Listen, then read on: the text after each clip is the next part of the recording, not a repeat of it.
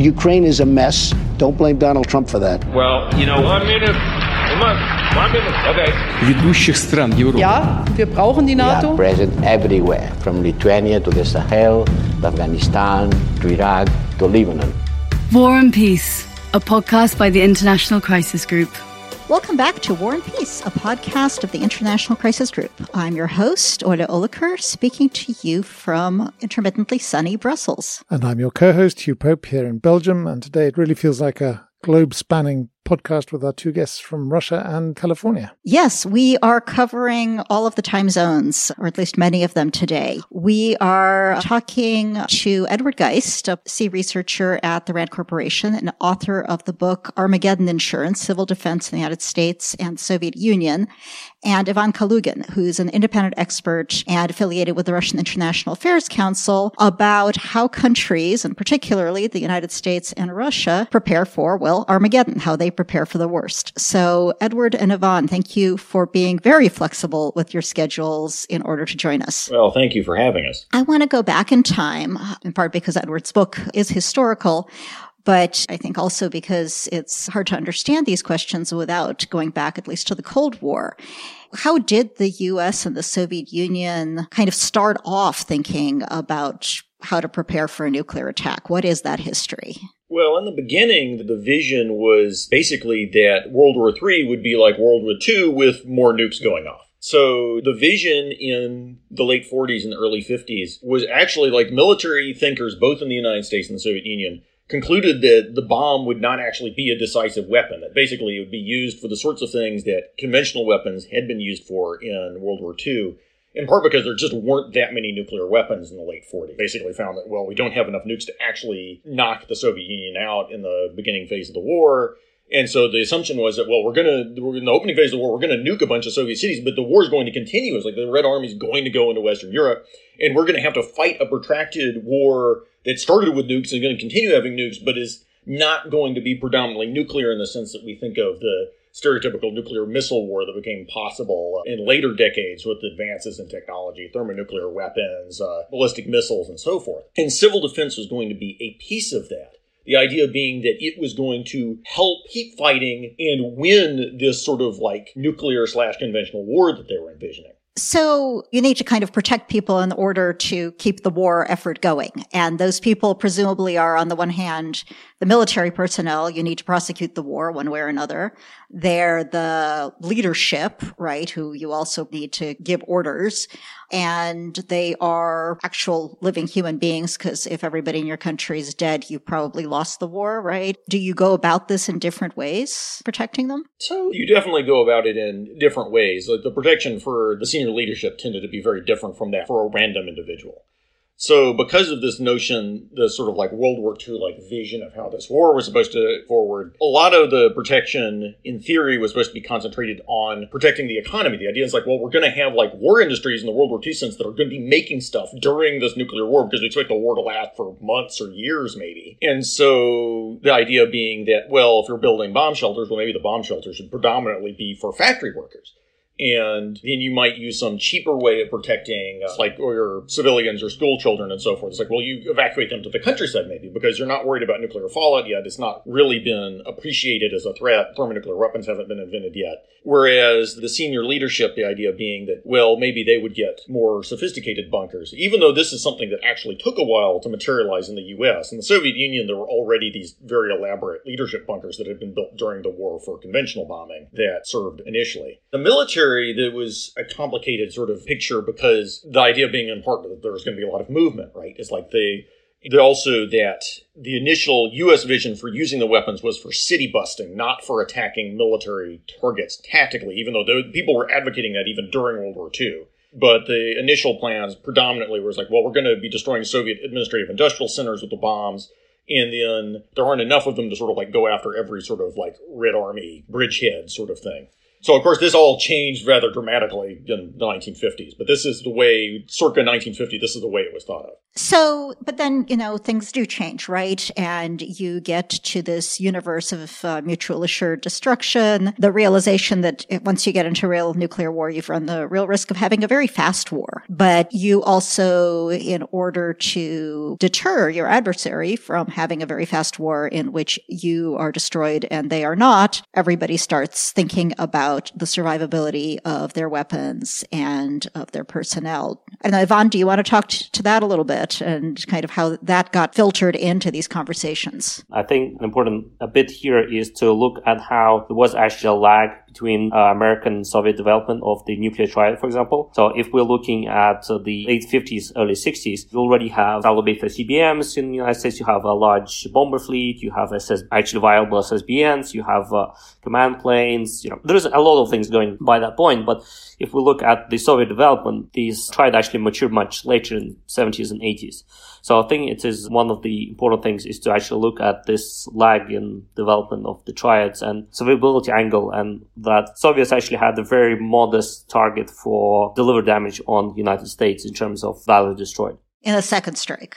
Yes, in the second strike. So who wants to talk about the dead hand? The dead hand, in my personal opinion, is actually a key element in maintaining strong negative control over the nuclear forces rather than a nuclear survivability measure. Because if you want to have a survivable nuclear force, you could just pre-delegate authority to the launch crews. You could pre-delegate to the SSBN crews, like the British do, essentially. You need some sort of way to assure that this still works even if leadership is dead. So in this sense, the dead hand acts as pre-delegation temporary authority that you pre-delegate those unlocker keys to, which then distributes them to the actual shooters if certain conditions are met. Edward, anything to add to that? Yeah, so basically the context for this is that the Soviet government was always much less comfortable with handing the weapons over to military control, or basically like allowing them to leave the control of the senior political leadership. And so they were actually more aggressive than the United States in some ways, and pursuing technical solutions to that problem. For instance, this question of we don't want to send our submarines out with the ability to just fire their missiles if they want to, which is the solution that countries like Britain have traditionally used. So instead, and the dead hand being the most extreme example of this, giving the political leadership an option where they can refuse to permit the launch of the weapons, but also have the possibility of some sort of promise of retaliation. And so the solution being that the rumor, at least, is that it's an automated system and the Soviet or Russian leader can turn it on. And if it detects nuclear explosions on the territory of the Soviet Union or then Russia, and then it can't find the leadership, it will begin delegating launch authority as the rumor of how it works. The idea basically being to ensure retaliation. But my read of the system is that it is not fully automatic. There's a notion this is a doomsday machine that, will use nukes on its own if it's turned on. And so you can turn it off. Well, basically, it's normally turned off. It's it's only turned on in a crisis. But in a crisis, you could then still turn it off. Ivan, do you want to? I will point out that there is an excellent book by Urinich on this very topic, especially for the historical context before the fall of the Soviet Union.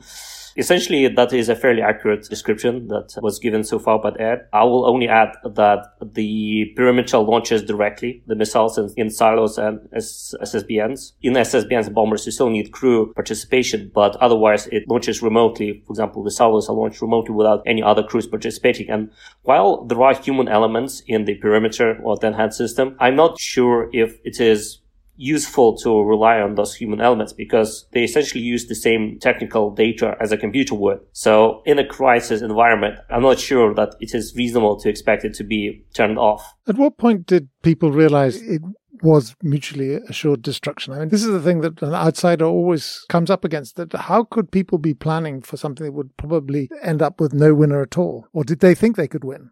Well, you look at, I would quote from the brilliant movie Dr. Strangelove, you look at the two different post-war environments, and if you could choose between the two different post-war environments, each of them terrible, you should probably choose the somewhat least terrible post-war environment. So I think that was the driving thinking in a lot of those programs. I mean, if I can jump in on this, my view of this has always been that a few things are at play. One is that you give militaries things, they plan to use those things. right? I mean, that's kind of a bureaucratic politics argument. The other is that once they're doing that, they have to have a story. And the story they tell is that in order to have a credible deterrent, you have to have plans for how you would use the weapons. So the weapons exist not to be used, but to scare the other party into never using theirs. But in order to scare them effectively, you have to have some very, very, very detailed plans for how you would use them. So that makes sense. On the population side, how far did the United States or Russia actually get to protecting their population? In laws, for instance, in Switzerland, every building had an extraordinary bunker. They looked survivable. But did that ever trickle down to the ordinary people of the Soviet Union and the United States? So Switzerland has the world's largest civil defense program on a per capita basis, and it's done... Like there was a law passed about 60 years ago saying that every private home had to have a bomb shelter. They built public bomb shelters for the people who lived in collective housing. Some of it was extremely elaborate. Nothing on that sort of scale per capita existed in the United States or the Soviet Union. The Soviet program at its apex was a lot bigger than the American one. I estimate in my book that the Soviet per capita spending on civil defense was something like 10 times as much as the United States. The sheer resources being invested were a lot more, especially because the peak in the Soviet Union is really in the mid-70s, which is kind of the nadir of U.S. civil defense during the Cold War. Like the program was almost abandoned during the Nixon-Ford administrations. Whereas in the United States, the peak is actually during... Really, Kennedy was the only president who was really all in on civil defense. It's like he was an honest-to-God civil defense advocate, which is something that I think was perhaps the least popular aspect of his entire domestic political agenda, which is the reason why people don't tend to emphasize this. But now there's declassified NSC discussions where basically it's like all of his advisors tell him not to do this, and he says, well, I want to do it anyway because we have to have some sort of plan in case the weapons are used. And so the U.S., this is the era when they put up all these yellow and black fallout shelter signs all across the U.S. And what they were doing was they were trying to identify improvised fallout shelter space in existing buildings and mark and stock it. There were hundreds of millions of shelter spaces in the peak of the system, like in theory. And the idea is like this is a basement with a sign on it, and maybe a cardboard chemical toilet and like some tins of biscuits and so forth. And the idea being that it was trying to pick the low-hanging fruit of survival. Like the assumption is like, well, the Soviets will nuke all these targets, and there'll be all this fallout everywhere. People who are too close to the actual detonations are going to die, and we can't do anything about that without spending a lot more money. But there'll be a whole lot of people who are sort of downwind of these explosions. They're going to need protection from fallout. We're going to try and find whatever protection we can improvise from fallout as cheaply as possible. Like it cost only a few dollars a space. And the idea being that there'll be these signs everywhere. And when the bombs go off, it's like, well, a whole lot will be really, really wrong. But like tens of millions of people will survive because they're hiding in these basements with the biscuits. The people who are in the explosions are just going to die. And like there was nothing that you could do about that without spending an enormous amount of money to try and build shelters for normal people like the leadership is going to have. War and Peace, a podcast by the International Crisis Group. You're listening to War and Peace, a podcast of the International Crisis Group, and we're talking about war this time, specifically nuclear war and how countries plan for it with Edward Geist and Ivan Kalugin. So Edward, you were just starting to talk about leadership and how that's different, how these countries, how the U.S. and the Soviet Union plan to protect their leadership wasn't, if you can make it to a basement with a tin of biscuits, you might make it. It was a little bit more intense. Do you want to talk a little bit about that? And I know Ivan's also looked at this at some length. How do you protect the leadership? The September 11th attacks, right? The U.S. president was up in the air in his plane circling around, right? That's a short-term solution. Essentially, after the 1920s, 1930s scares about the chemical weapons, there were already some programs to protect the leadership, say in Moscow. But they were mostly focused on building actually command posts. So not shelters per se, but spaces from which the leadership could conduct continuation of government, continuations of operation type things. And one of the first such sites was actually the site for the civil defense for the MPVO at Mysnitsky Street. So after this and during the war, there was this big movement of building actually more comprehensive command posts for the leadership. And even in like 1941, you would see this stuff go ordering construction in Minsk, Kiev, Stalingrad, and, all those cities that we know would be lost quite quickly after this order was given to rapidly begin the construction of those metro station-like shelters.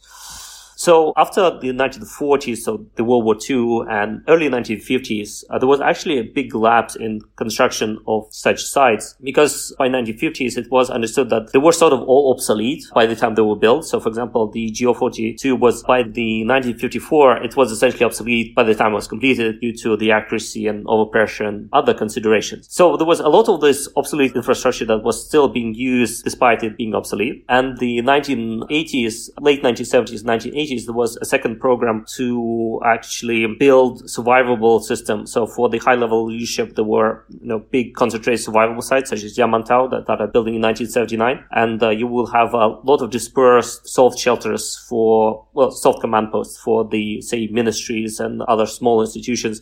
So it's not dissimilar to American practice, but I will only finish to say that there is a lot of also infrastructure involved. So, for example, when we were looking at 1950s construction, we would see that the spending on secure communication, so, for example, a ring of cable and telephone stations around Moscow actually costed more than a lot of the actual command bunkers inside Moscow.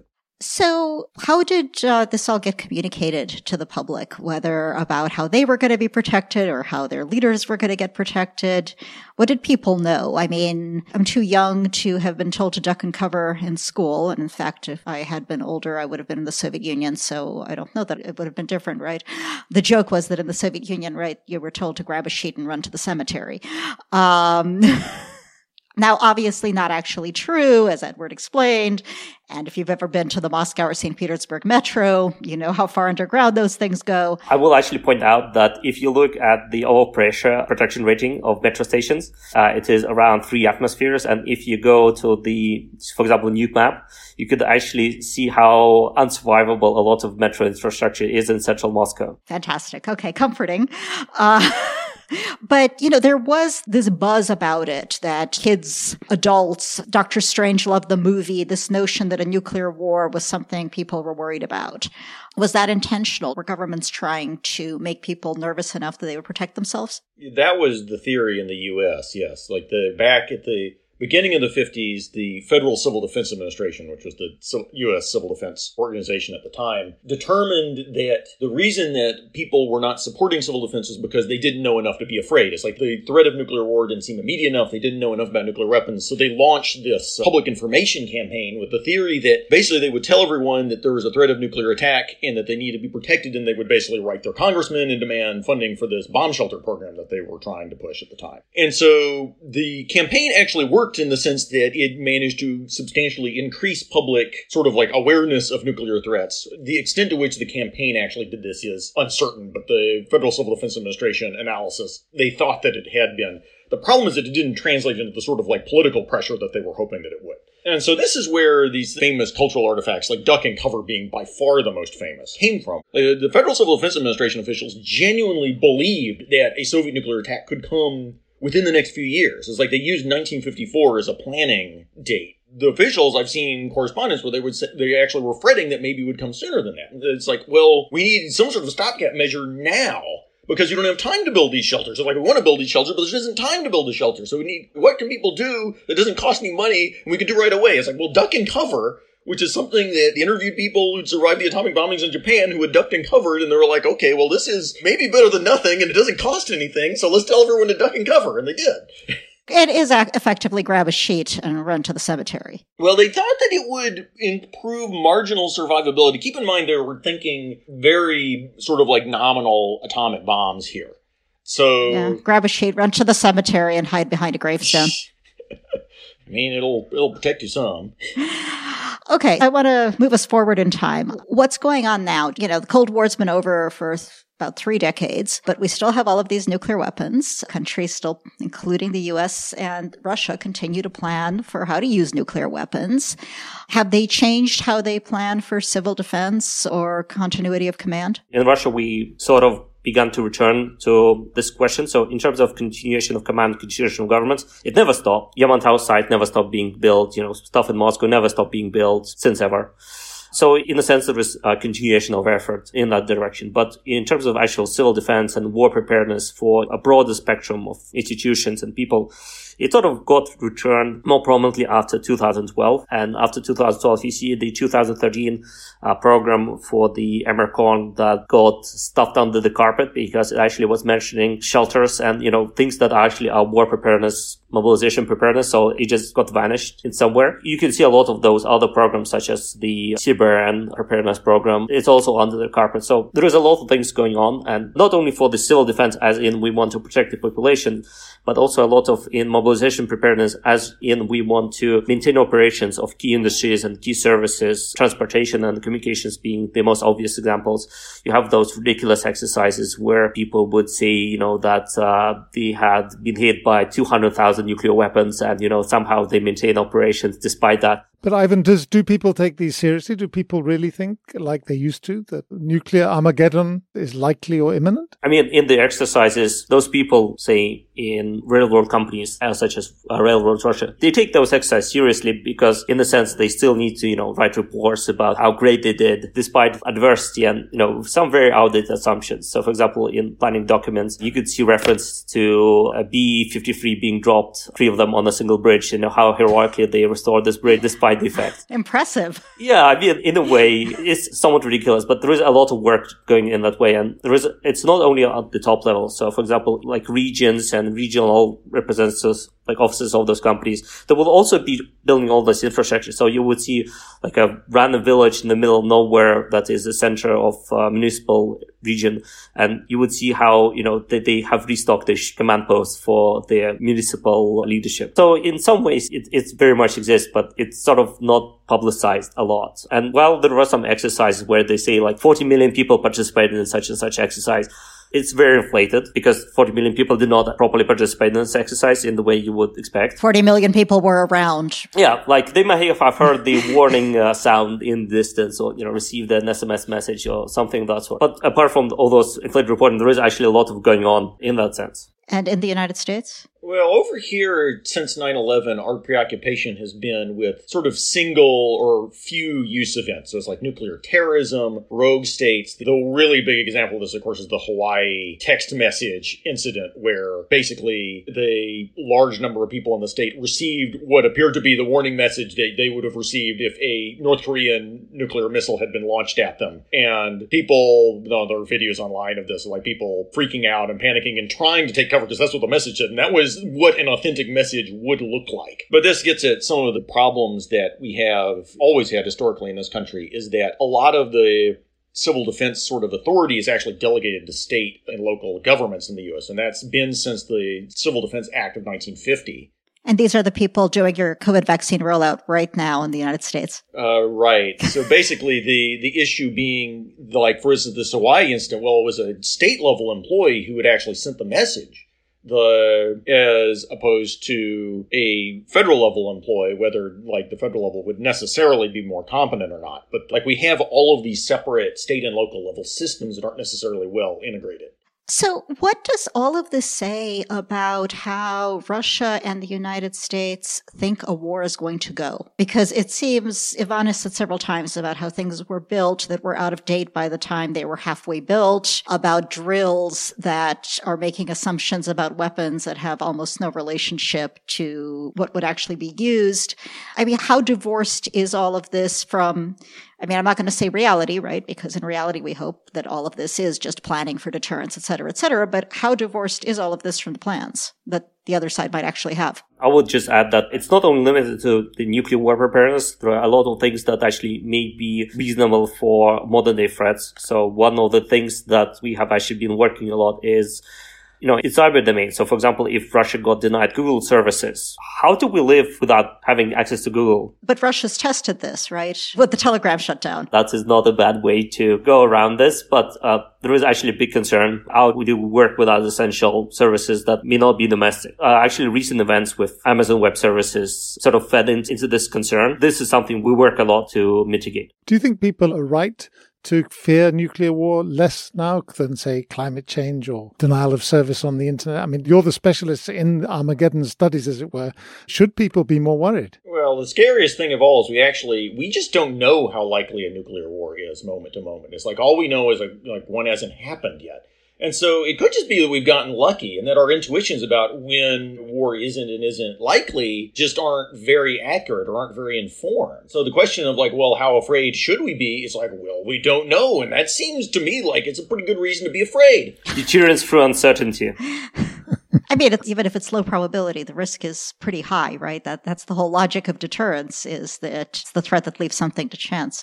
We are really sadly out of time. This has been a very morbid sort of great fun. So I just want to thank you both, Yvonne and Edward, for joining us for a conversation that I suspect our listeners will find as fascinating as I have. So thank you both. Thank you. Yeah, thanks. If you want to learn more, you really should check out Edward's book, Armageddon Insurance, Civil Defense in the United States and the Soviet Union, for more of this history. And if you want to know more about the present, well, you can look around you, I suppose, and keep your ears perked up.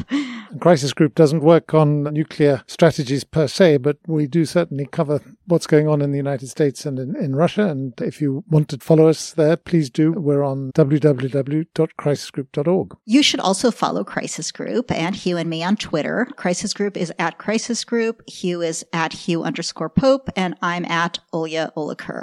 Also check us out on Facebook and Instagram, where we are also at Crisis Group. And also, please do subscribe to us on Apple or Spotify. And we do love it when you rate us, and do send us messages too. We're always watching out for them. Thank you. War and Peace is a partner in a network of podcasts focused on Europe, Europod. Check it out for some of the others. And as usual, we'd like to give a big thank you to our producers, Bull Media, and to our coordinator, Rebecca Zerihun-Asafar. She had to prepare us a lot for this edition, since we have definitely gone into new territory this time. The biggest thanks, as always, go to you, our listeners. We're looking forward to chatting with you some more in about 2 weeks. But for now, goodbye. Goodbye. War and Peace, a podcast by the International Crisis Group.